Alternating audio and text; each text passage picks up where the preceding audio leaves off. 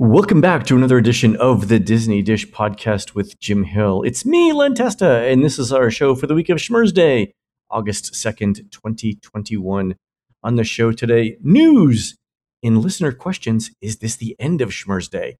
And in our main segment, Jim tells us about how Disney got its private Caribbean island, Castaway Cay, ready for its first guests. Let's get started by bringing in the man who often wonders what became of the people who asked him for directions. It's Mr. Jim Hill. Jim, how's it going? This is not my fault. This is my mother, lovely woman, but there were 5 of us. So a few things got glossed over, left, right, how to tie shoes. My theory is with the shoe thing, my mother was figuring, 1 or 2 of them will fall down in traffic. That thins the herd.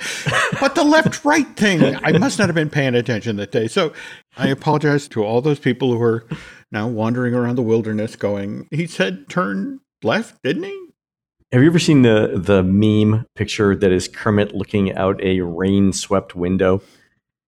That pairs really well with that thing. I wonder whatever happened to the people who give directions to. Yes. The funny thing is that I was once talking to my mom, and she was joking. I'm 99% sure she was joking. Mm-hmm. But she said, why is east always on the right of a compass?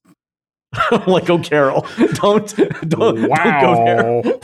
Please don't. Okay. Don't ever drive anywhere. Well, yeah, we took our license after that. Okay. For the nautical folks out there, port is always on the left, all right? Yeah. Okay. You can remember because they both have 4 letters. No, that's it exactly. Left, so, but again, you do the east-west thing, it falls apart.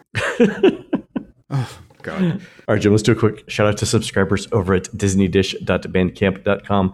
Thanks to new subscribers Buck Zach, Matt K25, and Belinda Joe 0407, and longtime subscribers Alanya VT, Rapunzel R, and Chris Wilkins. Jim, these folks, known as the Seis Caballos, are the backing band for Jose, Donald, and Pancho when they tour as the Three Caballeros. They say that being on the road with them is like traveling with family.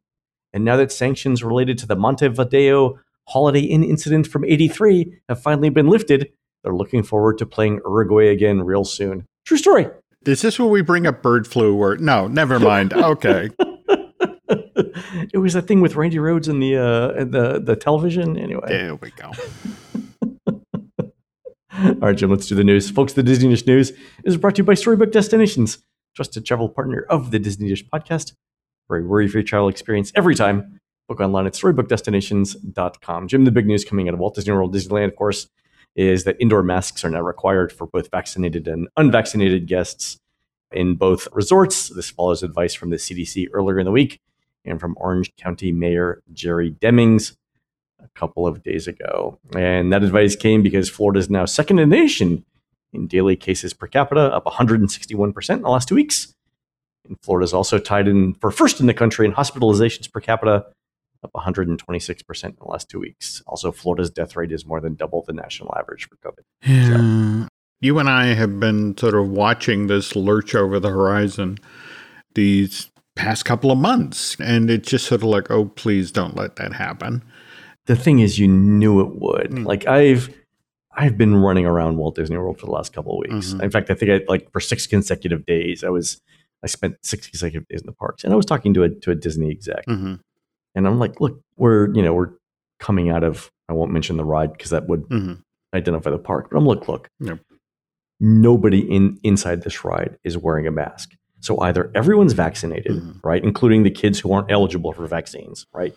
Tell me how that happens, or people are just faking it, right? People just aren't following the rules. And you guys got to know this, right? You know this is happening. And so I'm a little disappointed there. I am as well. And I think the thing that is so frustrating is that so many of us worked so hard to get to this point that we've done it. We've got the vaccine.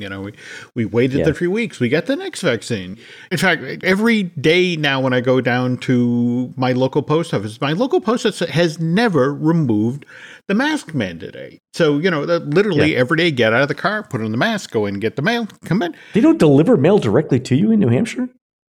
You're like the last frontier out there? What is it? We live on a dirt road. Oh, all right. We are between two towns who, frankly, do you want to deliver the mail to him? No. Do you want it? No. Okay, that's it. you literally live in an area disavowed by the postal service. There we go. Neither rain nor sleet nor snow nor hail, but no, Jim Hill, except for that. Except for that guy. No. So here's my question, Jim. You know how Disney recently changed its park opening procedures to go back to sort of what was pre-pandemic rope drop, where they would essentially hold people at places like the end of Main Street or the front part of Future World or the ends of Hollywood Boulevard / Sunset Boulevard, right? In groups, clumped together outdoors, and then, release everyone like at official park opening or 30 minutes in advance, whatever. Do you think they're going to go back to what had happened during the pandemic, where they opened the parks even earlier to avoid the clumping together of guests? In theory, that makes sense. But remember, we are still in a staffing situation. They are still trying to get bodies to properly staff these parks.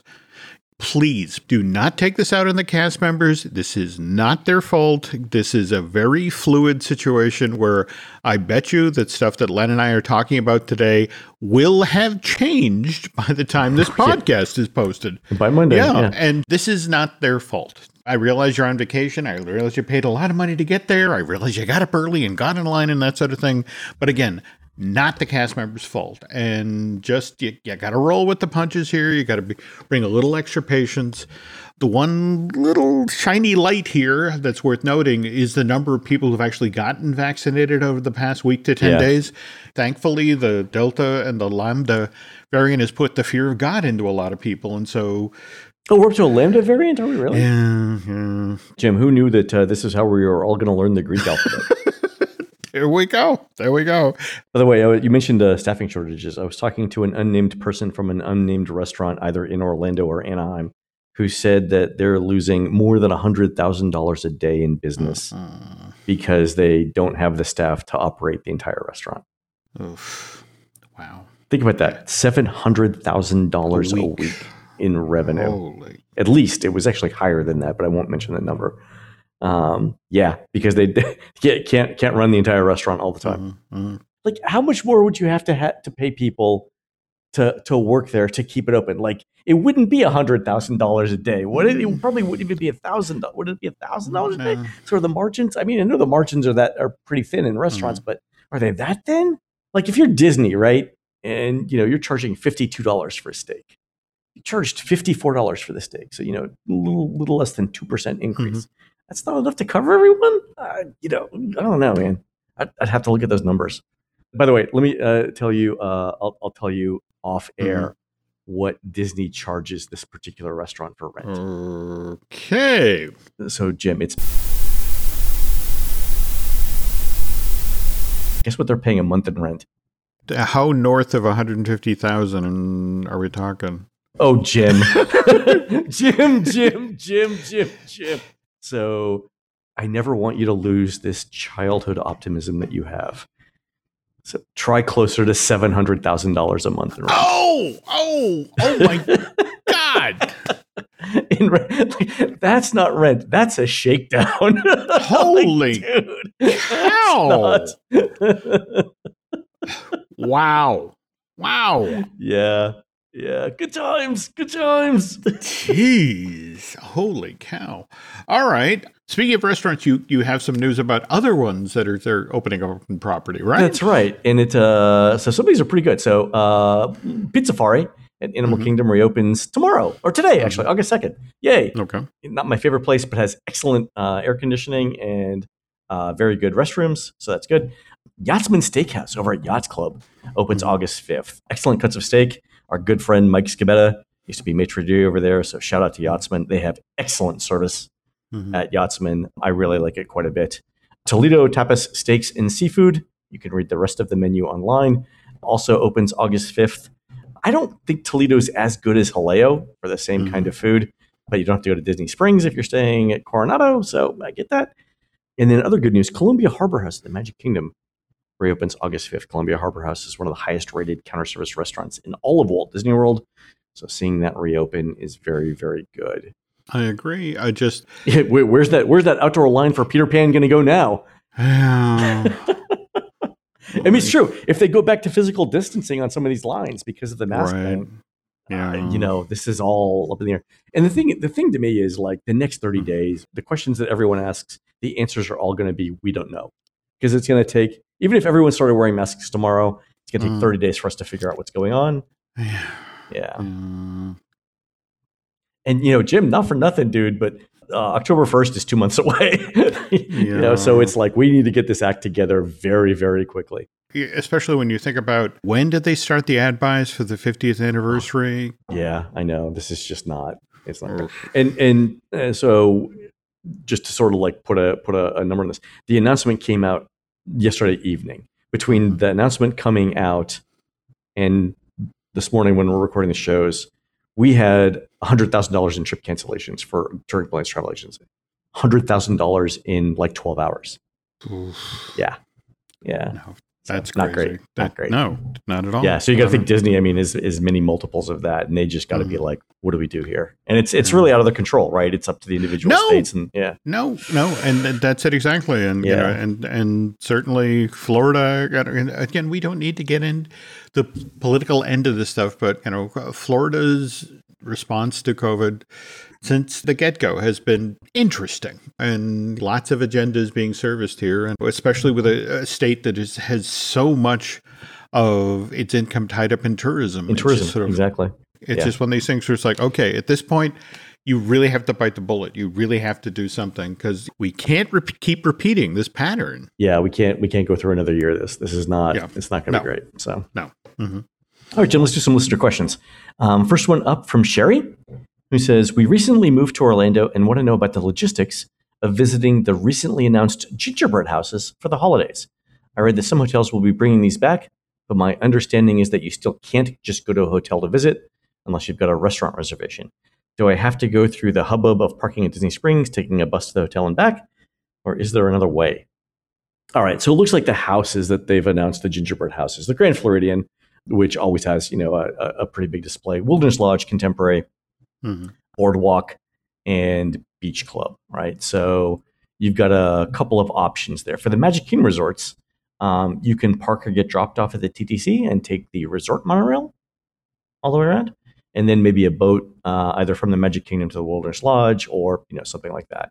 For the Epcot resorts, you can get dropped off at the Swan or Dolphin, or you can park in their lots. There's a little bit of cost if you park, but it's better than trying to convince someone at Beach Club or Boardwalk that you can park. By the way, Jim, did you know that the Grand Floridian, even right now, has amazing chocolate animal displays going on? Right now? Right now. So so again, I've been walking around the parks and stuff. And where the Alice in Wonderland themed water play area is for kids at the Grand Floridian, right sort of at the side. Yeah, right off the lobby there. Right. Mm-hmm. If you go through that lobby entrance, there's a display of a Florida, it's either panther or leopard, I'm not good on my zoology, in a plastic case there. But if you look closely, the sign on the case says it's made entirely of chocolate. And I looked at that, and Jim, I passed that thing 10 times over the last week until Laurel finally looked at it, and we were like debating, is it a leopard, is it a panther? And Laurel looked at it and said, it's neither, it's chocolate. And I was like, that is amazing. I mean, just the stuff that the pastry people are doing over at Grand Floridian is just astounding. Just amazing. I mean, just works of art. Really, really good stuff. So if you've got a chance to walk around the Grand Floridian lobby, take a look at those especially because they're really, really spectacular, in addition to the gingerbread houses. And please don't kick out the plug. Please do not do that. There's got to be some level of refrigeration involved here because it's like it's going to go from a Florida panther to a Florida puddle in one afternoon. Exactly. There's some sort of Florida swamp creature. Everything with it, speaking of the Alice in Wonderland pool, kids pool play area over at Grand Floridian, have you seen how much water that big giant bucket dumps onto children?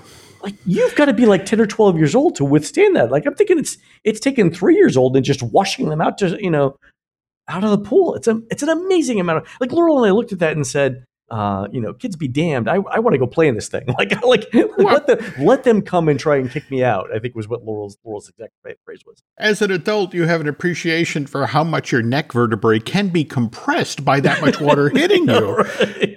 You got your chiropractor on speed dial as you're doing that. Yeah, just it might be something to appreciate from a distance, Len. I'm just saying, okay? Speaking of that, I was at, so I stayed at Polynesian on opening night back on the 19th with Chrissy. And I hadn't been in the Poly main pool probably in 5 years.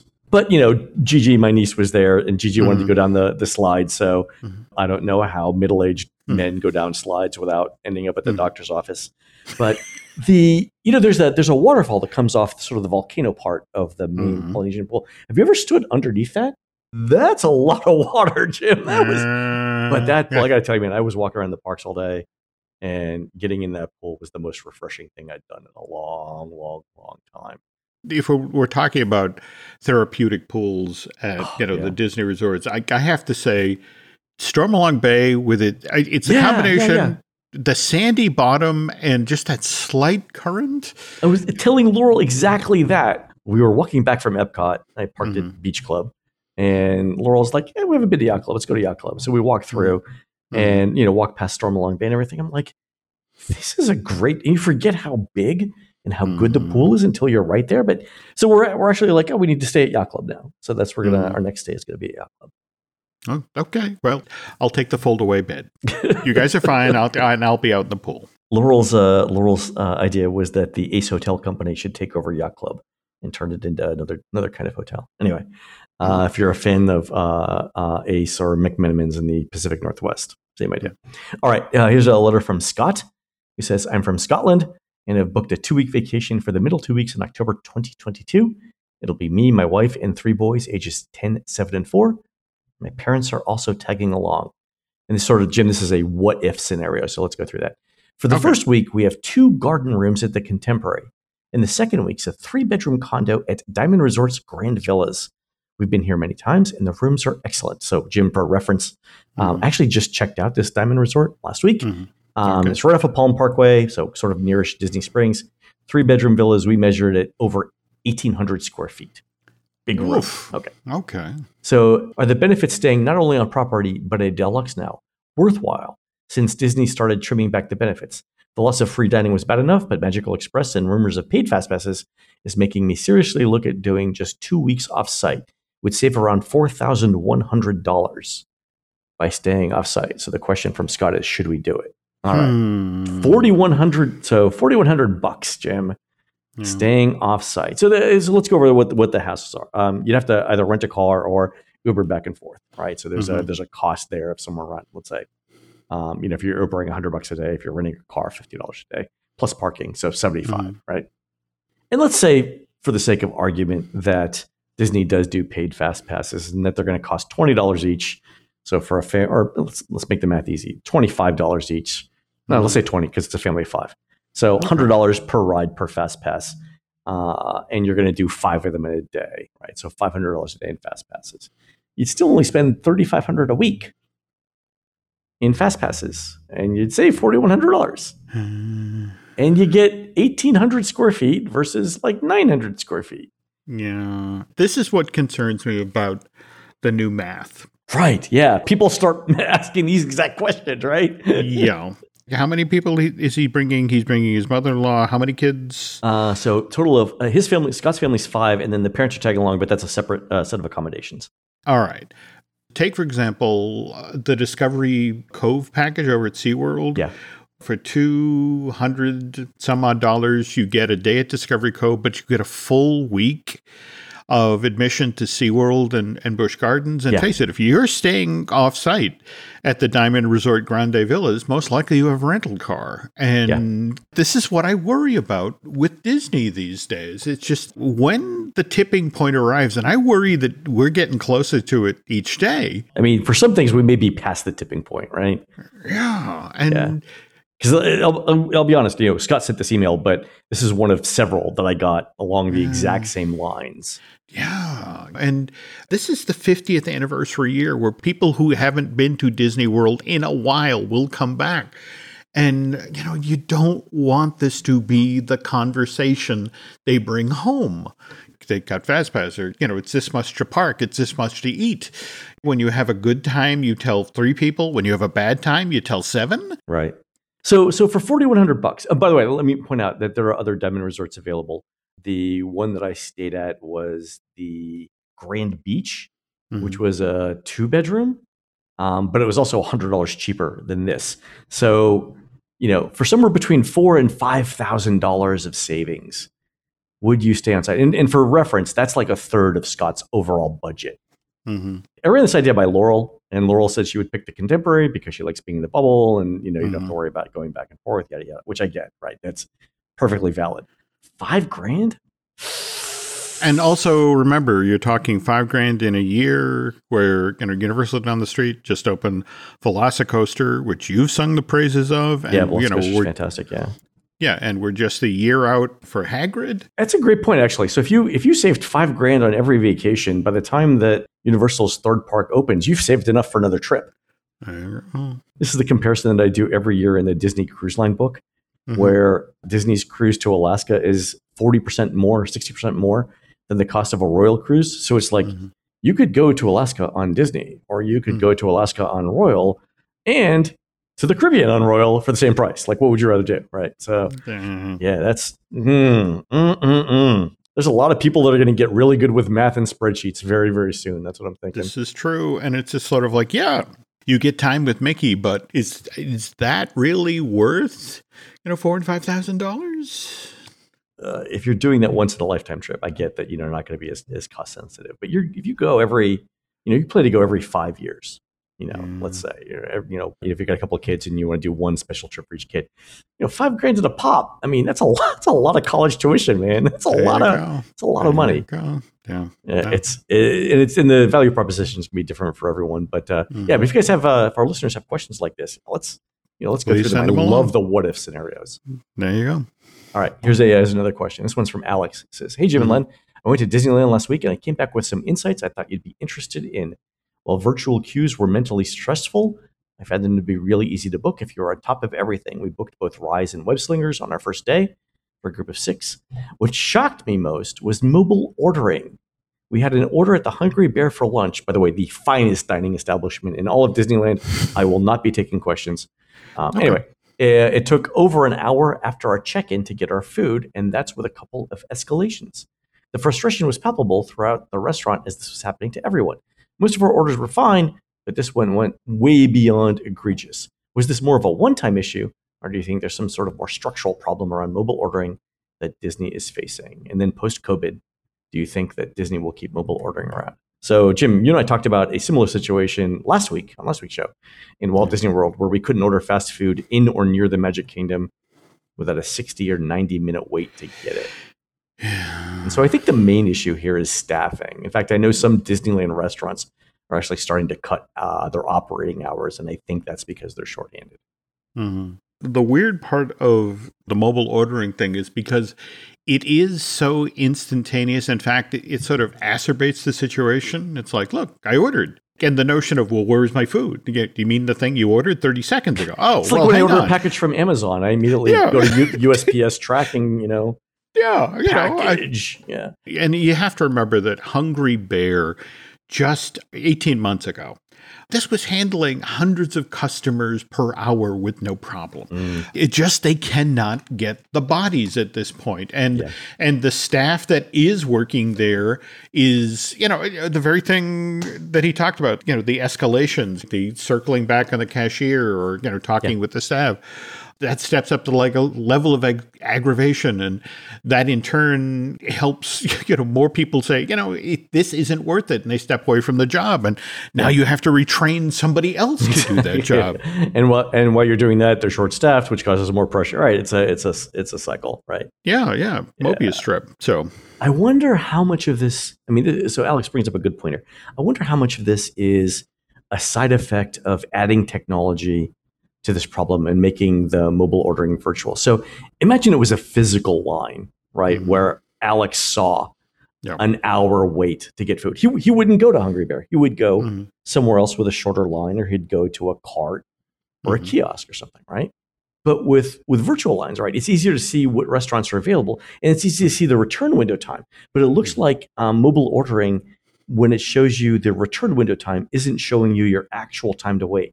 And it's hard for guests to tell that a restaurant's overloaded and therefore go somewhere else because there's no visual cue to tell you that. And it's not like Disney's going to tell you, like, hey, Alex, I know this, we say this window is 30 minutes from now, but in reality, it's an hour, right? Yeah. So I don't know how that gets better.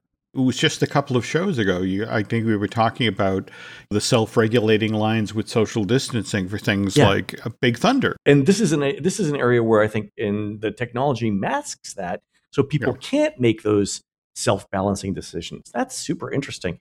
Anyway, this is one of those areas where it should be a case study for something somewhere.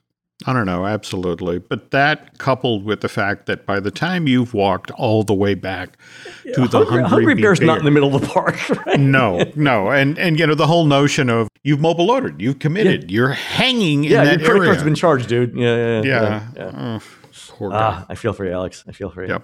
Yeah. Mm-hmm. So that's interesting. I wonder how to fix that. Anyway, if anybody has any good ideas, send them in. Mm-hmm. All right, last listener question from Greg with 2 Gs. Who says, I must turn to you as the inventor of Schmurz Day for a ruling on when it will no longer be Schmurz Day. I know we're stuck in Schmurz Day until things return to normal, but 2019 normal will no longer return. Will it occur once the Disney comeback index hits a certain number?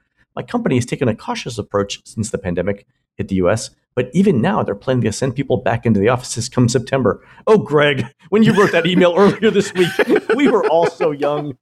Anyway, Greg finishes, this is an indication to me that we're approaching the practical end of Schmurz Day, even though it will be forever in our hearts. So, okay. Greg and I actually went back and forth in this in email, and on the one hand, at some point, we all are going to remember what day of the week it is. And, Schmurz Day was started off as a joke about all blending together. So, I'm cognizant of the fact that one day, for practical purposes, we're all going to know what day of the week it is. But then we were talking about how every community, like, the Disney Dish listeners, right? Every community has its own lingo and its own folklore, right, Jim? That's what makes it a community. True. Right? Mm-hmm. And maybe Schmurz Day is just this thing that we do. That could be nice. I don't know, right?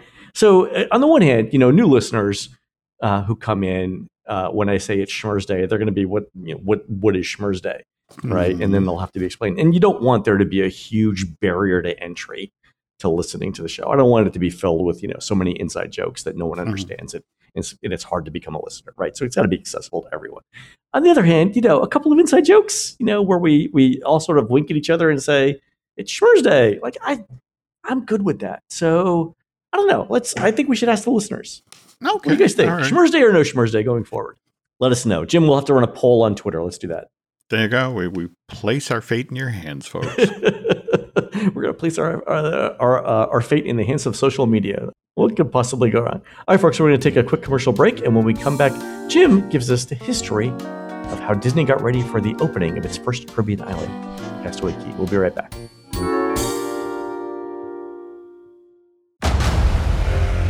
Discover why critics are calling Kingdom of the Planet of the Apes the best film of the franchise. What a wonderful day! It's a jaw-dropping spectacle that demands to be seen on the biggest screen possible. I need to go. Hang on. It is our time.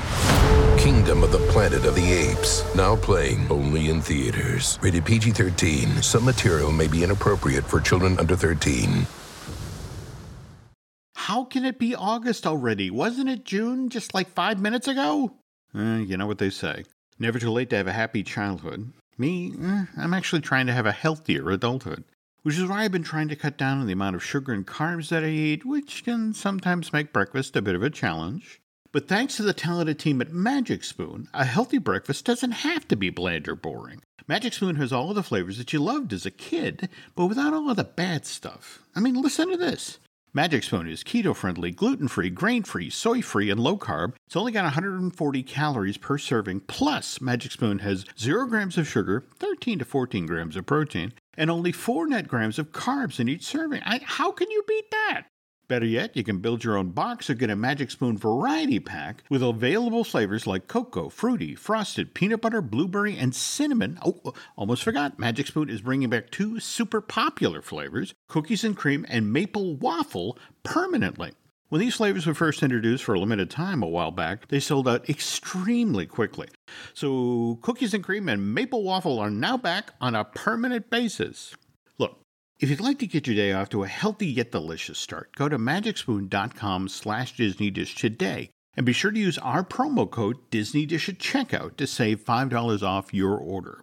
Mind you, Magic Spoon is so confident in their product, it's backed by a 100% happiness guarantee, which means if you don't like it for any reason, they'll refund your money, no questions asked. Again, if you'd like to get your day off to a delicious and guilt-free start, head on over to magicspoon.com/DisneyDish and use promo code DisneyDish to save $5 off your order. Thanks to Magic Spoon for sponsoring today's episode. Feeling a little stressed and anxious these days? Gee, I can't understand why. Maybe it's time you gave BetterHelp a try. BetterHelp isn't self-help, and it isn't a crisis line either. It is professional counseling, which allows you from the safety, comfort, and convenience of your own home to connect with licensed professional counselors who specialize in depression, grief, family counseling, relationships, and anger. Anything you share is confidential. BetterHelp will assess your needs and match you with your own licensed professional therapist, and you two can then start communicating in under 24 hours. You'll get timely and thoughtful responses. Plus, you can schedule weekly video and phone sessions. BetterHelp is more affordable than traditional offline counseling, and financial aid is available. And speaking of available, this service is available to clients worldwide. In fact, so many people have begun using BetterHelp that they are now recruiting additional counselors in all 50 states. So why not start living a happier life today? As a listener to this podcast, you'll get 10% off your first month by visiting betterhelp.com/DisneyDish. Join over 1 million people taking charge of their mental health. Again, that's BetterHelp, HELP.com/DisneyDish. So anyway, Jim, we're talking here about Castaway Cay, and the thing that brings this up is later on this week, Disney's going to do its first cruise since the pandemic out of the United States, right? So, and we're sending people on it, so we'll be able to report back on it. But yeah, so I believe the Dream, it's a 4-night. It's a 4-night Bahamian cruise. What's kind of interesting is because they're not stopping at Nassau, these folks are getting 2 stops at Castaway Cay. Double dip at Castaway Cay. That's it's what we tell people the ideal first Disney cruise is 4 or 5 nights on the Dream of the Fantasy with a double dip at Castaway Cay. Exactly what you should do. So, okay. All right. So people are going to get 2 chances at this island. Mm-hmm. Yep. It's the Dream that's making this inaugural cruise. And it was 16 and a half months ago since the Dream last set sail. That was Friday, March 20th, and went for a 3-day sailing, which also included a stop at Castaway Cay. Yep. And there's a reason that you talk about this is your ideal introductory cruise. Yeah. I think Castaway Cay is the best island for having fun in the Caribbean. Barbados is a close second, but yeah. You know, if we jump back, say, 240 years, people had an entirely different idea of fun, Len. Did it involve piracy and rum? It did. It did. In fact, there is proof that piracy definitely happened in the vicinity of what, by the way, original name of this thing is Gorda Cay, not Castaway Cay, but we'll get to that in a moment. But yeah, back in the 1950s, 3 coins and a 72-pound silver ingot were found just offshore of Gorda Cay. And based on the markings that were found on this treasure, it's believed that it once belonged to Spain's King Philip IV and evidently was plundered in 1773 when the San Pedro, a Spanish galleon, was attacked and then sunk. Does Spain still have a claim on that? Because 72 pounds of silver, I know silver is only a few bucks an ounce, but 72 pounds of silver is still not a decent chunk of money. But you also have to remember this is the Bahamas, which sometimes has a rather relaxed attitude when it comes to property ownership and contraband. And in fact, that brings us to the next crucial set of dates, for Gorda Cay, and that's January of 1920 through December of 1933, when an entirely different group of, I don't want to say criminals, let's say entrepreneurs. This is when the United States has a prohibition on the production, importation, transportation, and sale of alcoholic beverages. Right, prohibition. Yeah, all right. Yeah, so at this point, Gorda Cay becomes sort of a way station, people with alcohol. And we're not talking individual bottles here, folks. Yeah, we're not talking a fifth of whiskey here. We're talking about moving, as the kids say, moving weight. Oh, yes, case after case. It was the legal good stuff from Europe coupled with the rot gut that was being made by folks who maybe operated out of bathtubs, but it would arrive in the island under cover of darkness, and those looking to buy the wares would also arrive at Gorda Cay with wads of cash. Because you're how far are you from Florida? You're a couple hours boat ride from Florida, right? Oh, yes. You zip in, you zip out. It's not like it's Czechoslovakia. No. And the Bahamian government takes kind of a blind eye to the whole operation because there's a lot of money to be had. I am shocked that there's rum running happening on this island. Sorry, yes, sir. alcohol. Oh, thank you. There we go. Yeah, Rick's Beachside Cafe. Okay, so anyway, Prohibition ends December 5th, 1933. All of the bank failures that occurred in March of that same year. Yes, the stock market crashed in October of 1929, but a lot of dominoes had to fall before we finally got to the true, dark, scary point in the Depression. And that's when the banks start failing in March of 33. And you can draw a straight line from the banks failing to enough with this prohibition crap. We need to put something happy back into people's world. So it's like, hey, you can buy some alcohol, or more to the point, you can go work at a bar, which you can have jobs. A job. Jobs. Yeah. Oh, I never thought of it that way. That prohibition. I mean, there was always a strong pushback against prohibition, legal and otherwise, right? But a lot of people didn't like it. But I didn't realize that the government looked at it as like, okay, things aren't going great. People need something. December of 33, 21st Amendment gets ratified, which in effect repeals the 18th, which, as far back January of 1919, barring the sale of alcohol. So this is great. So the government came to the conclusion that alcohol is the opiate of the masses. All right. literally. Okay. All right. Let's go with that, Jim. Let's go with that. Okay. Now, the problem is, of course, lifting prohibition puts a crimp in all of this after-hours bootlegging that's going out on Gorda Cay. So next 30 years or so, this 1,000-acre island gets quiet. It's still a popular spot for yachters to stop. They anchor offshore, take a dinghy in, spend a day lazing on the beach. I'm guessing grouper smuggling, not exactly the same sort of lucrative. Want to buy a lobster? Yeah, just not the same. Not the same thing. Okay. But on the other hand, we get to the late 50s, early 60s. Yep. We now see the rise in popular of small, light aircraft like Piper Cubs. Yeah.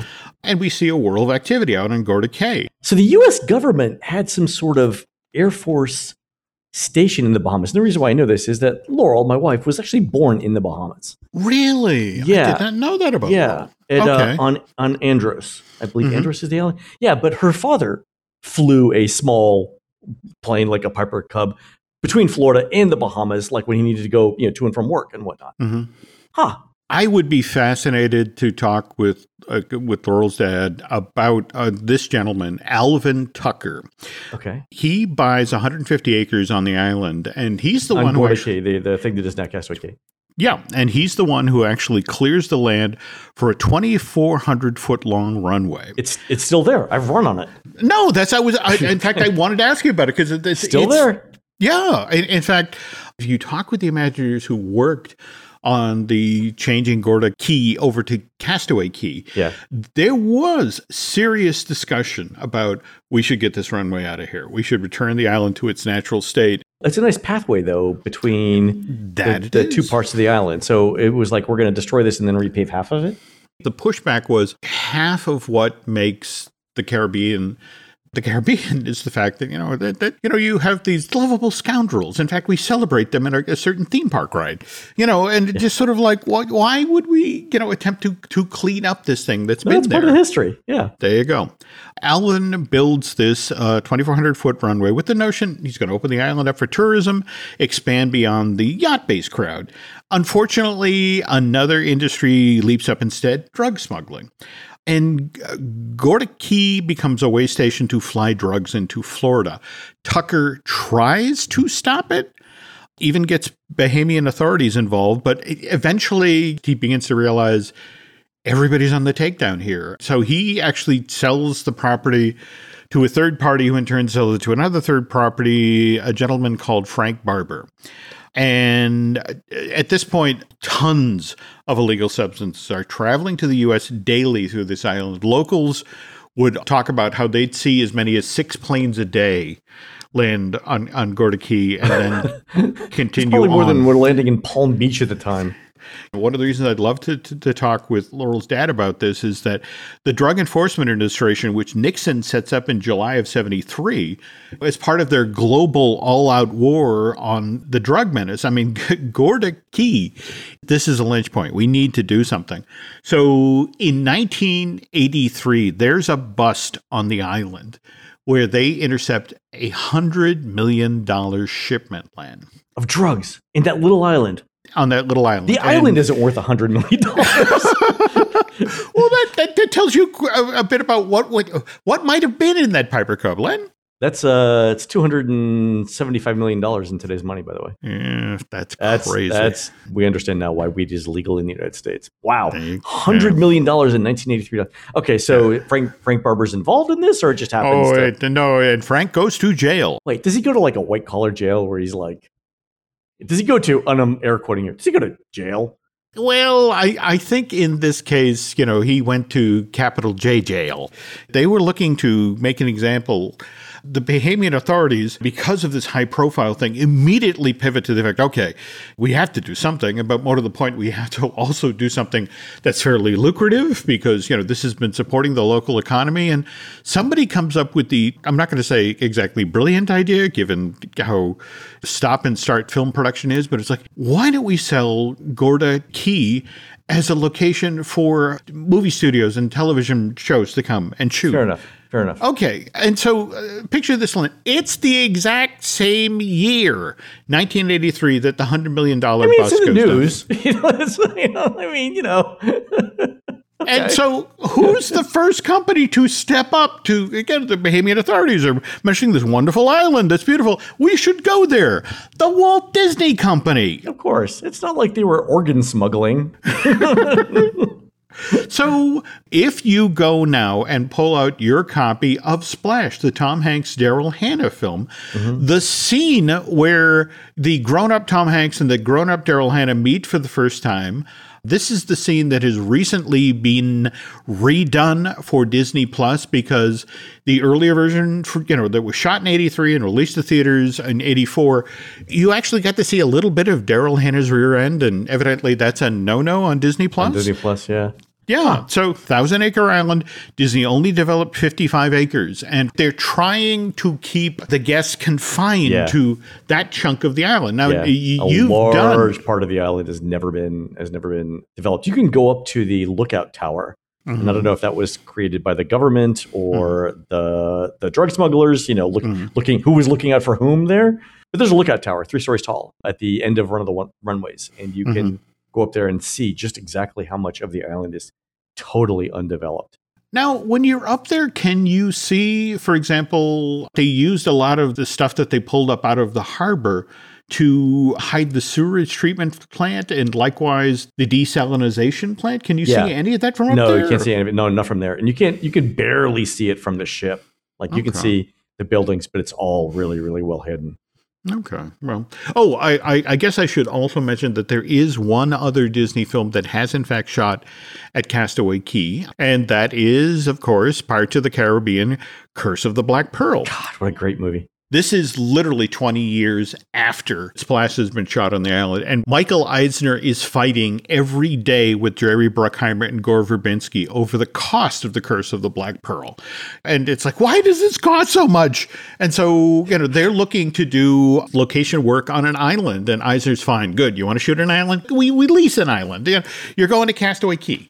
And they arranged to be there a day that there wasn't a ship there. And, they shot a bunch of scenes there on the beach with Keira Knightley and Johnny Depp, but that was at Michael Eisner's insistence to the effect of, we've got to spend our money smarter. Yeah, the funny thing to me is, like, if Eisner knew how big a success that movie would have been, would he have cared about $1 million here, $1 million there? Talking with friends at the studio, they are still trying to figure out how to revive the franchise. I mean, don't get me wrong. We've got Jungle Cruise. Comes out tomorrow. I'm super excited for it, yeah. Yeah, but it's just the hope at the studios, this will turn into the next Pirates. Because frankly, they cannot break the back of the story issue of how do you do Pirates of the Caribbean without Johnny Depp. There isn't a film series there. Anyway, back to the Disney Cruise Line. Cruise Line itself gets founded in May of 1995. Eisner wants right from the get-go for what Disney does with cruise lines to be different than whatever everybody else is doing at that time. So it's like, first of all, we don't want ships that look like giant milk cartons. We want ships that look like ships. Ours will be family friendly, so no casinos. Two of the defining characteristics of Disney Cruise Line right there. But the other thing that Disney's own research came back, and it's like, well, all right. In a lot of ports, a cruise line cannot, in fact, come up to the dock to offload. They can't tender, right? Yeah. That's it, exactly. So they have to... Or they have to tender. Sorry, they can't dock. They have to tender, yeah. Yeah, so that it involves passengers getting on small boats, which are then ferried to the dock, and then you're running them back and forth all day. And to be honest, this is a point where a lot of folks get injured or people misunderstand schedules and miss the boat. Pain. Like I've been on a couple of Disney Cruise Line cruises where the seas were so rough that we couldn't tender. And the reason is you've got a massive ship like the Disney Cruise Line ship and a really, really small boat, which bob in the ocean at vastly different rates, right? And you've got a plank that goes between them. And when the seas are moving up and down 5 and 6 feet at a time, it's like trying to ride a moving escalator that's not only moving up and down, but side to side. And it's very difficult to do it. So there are times when Disney cancels tenders, like we're just not going to this island. But I've actually been on DCL cruises where it's been too rough to dock at Castaway Cay, and those are crazy days. Really? That's like tropical storm days. Where we just like, hey, we're just going to camp out here today. All right, but that's rare. That's only happened like once. Okay, so again, this tender issue really is a concern from a safety point of view, from an operational point of view, and we want to give folks something they can't get anywhere else. So it's like, well, what if Disney has its own private island? So they first look around the Caribbean, actually think about purchasing an island outright. Can't find anything in their price range. So what they opt to do is they take a 99-year lease on Gorda Key. That's in 97. So the lease is up in 2096. So plan those vacations now, folks. Again, we've got that whole parked in the harbor, ticket tender shore thing. Disney wants to avoid that, so they spend $25 million and spend 18 months, Lynn, to dredge a 1,700-foot-long channel that leads up to a dock facility of the island. They have to move 50,000 truckloads of sand and rock from the bottom of the Atlantic to create this 35-foot deep channel, which, by the way, was constructed thinking that, further down the line, we're going to make bigger ships. So to give Disney credit, they looked a little further down the line of all right, let's make this deeper than we have to. And we mentioned, of course, previously about developing only 55 acres of the island. Yeah, I mean, like 5% of the island has been developed. Yeah. There was a considerable amount of pushback about theming. First of all, do we just call it Disney Island? It's like, no, that's a little on the nose. There was an exploration of, okay, do we say lean into the Peter Pan mythology? And in the end, it's like, no. It's just sort of, we're going to have families on board this thing. We're also going to have single couples, we'll have adults. And so that's when they default to Castaway Cay. Which is a good name. That worked out well. That's a good choice. You've been there dozens of times at this point, so you know about the 3 different beaches. The ones for family, one for cabana guests, and then, of course, the one strictly for adults. Yep. But that said, they still wanted some You and I recorded a live show on the adult beach one time. We did. In a high wind, I might add.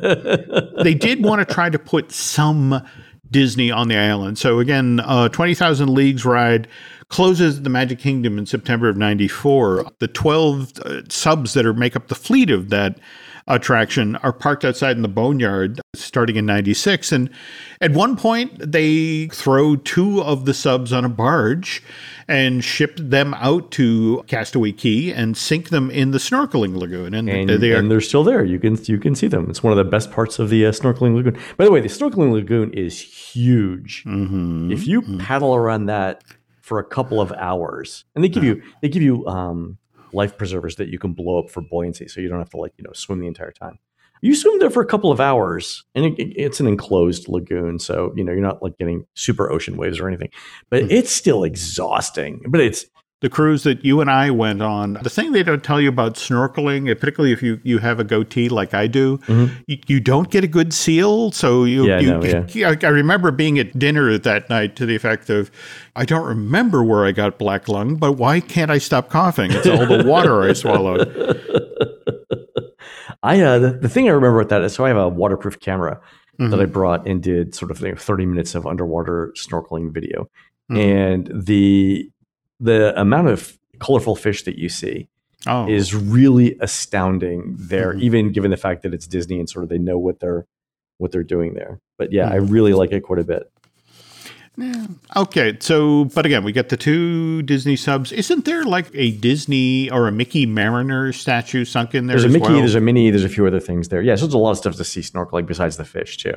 But for a time, that wasn't the only Disney item you could see at Castaway Cay. Do you remember being there when they had the Flying Dutchman parked at the island? No, that's right before I started going. It was a wonderful photo opportunity, but it was also impossible for folks on the island to resist. The number of times they had to basically pull people off the Flying Dutchman because they'd swum out there. It just, in the end, it's like, this is too big a liability. And so they eventually one day just, raised the anchor, rolled the Flying Dutchman around to the other side of the island and dismantled it. I want to say that was back in November of 2010. Anyway, the island itself opens for business for the first time on July 30th, 1988. And we've seen periodic updates of it. We've seen, for example, 2009, we saw the Pelican Plunge project. Yep. Likewise, in 2015, we saw the Summertime Freeze open. This is supposed to be rustic. This is supposed to be low key. We want things and it is. It's there's no 3-story tower of serving ice cream or whatever. It's all very, very casual, very sort of go from hut to hut and see what's going on. Which brings us now to what got announced in August of 2019, the Lighthouse Point project. Yeah, and this is in conjunction with Disney adding 3 more ships to its fleet. The idea being that between the 3 and 4 night itineraries of the Dream, the 7 night itineraries of the Fantasy, and the various itineraries of the Magic and Wonder, basically that one berth at Castaway Cay was spoken for virtually every day of the week. Yep. And there was going to be no way to add 3 more ships to that without cutting Castaway Cay from some of the itineraries. The problem of having the island in service day after day after day after day. It's an isolated, they have to bring, some staff live there, right? But then they have to. They do. There were 140 people who, the height of the season, are on the island. Yeah. The wear and tear on the island itself is fairly astounding. So that was another reason why Lighthouse Point was put in the works. But also very, very different design aesthetic. Yeah. Castaway Cay is going to be your rustic, fun location, where Lighthouse Point is going to be that much more sophisticated, a touch more modern. And Lighthouse Point is actually connected to a larger island as well. It's a peninsula, right? Not the entire island. This is true. Island this itself. Is true. Whereas Castaway Cay is a self-contained island that you've got a boat, everything back and forth to. Lighthouse Point was announced in August of 2019, and as recently of March of this year, Bob Chapek was like, no, I know we've been dealing with some issues with the company, but that project's still definitely moving forward. They will be coming online 2023, 2025? Something like that. Okay.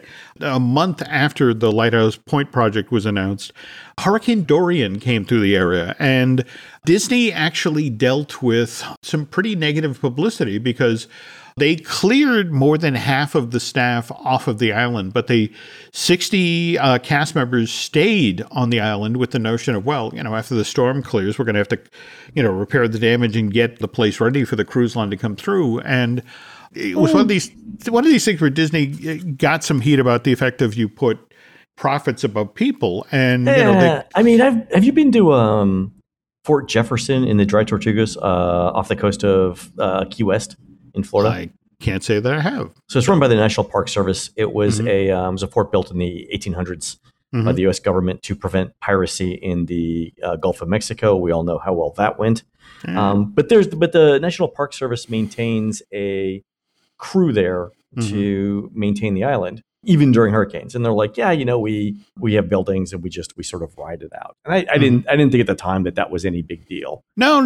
And in fact, and let's be honest here, Hurricane Dorian, it only got within 40 miles of Castaway Cay, and by then it had shifted into a tropical storm mode. Sure. I mean, still we're talking 73 mile an hour winds, but again, sometimes people complain about Disney just for the sheer joy of whether the biggest target, and in fact, Disney put profits above people. That's what they're saying in September of 2019, and then 7 months later, here comes the pandemic. In March of 2020, they shut down the entire cruise line for 16 plus months. And, so finally now, this coming week, we see them, head out, for this first cruise and head to Castaway Cay. So yeah, I'm super excited to see what happens when it comes back. So Jim, so I know Castaway Cay is like 100 miles north of Nassau, and Nassau itself is on a small island that is not sort of the big island of the Bahamas.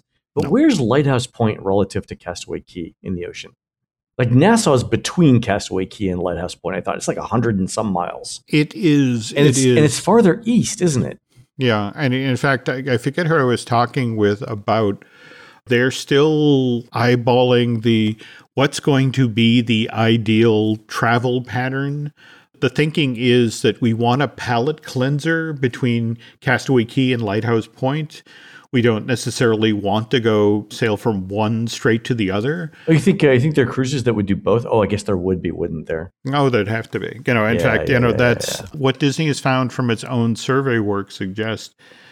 You are dealing now, I mean, face it, the first cruises went out in, 1998. And you've got 23 years of cruising. So, you've got people who took their kids on them, and they're now those children have families of their own. And the nostalgia factor of, I want to take my kids to Castaway Cay. In a weird sort of way, Castaway Cay is going to be the Magic Kingdom to Lighthouse Point's Epcot.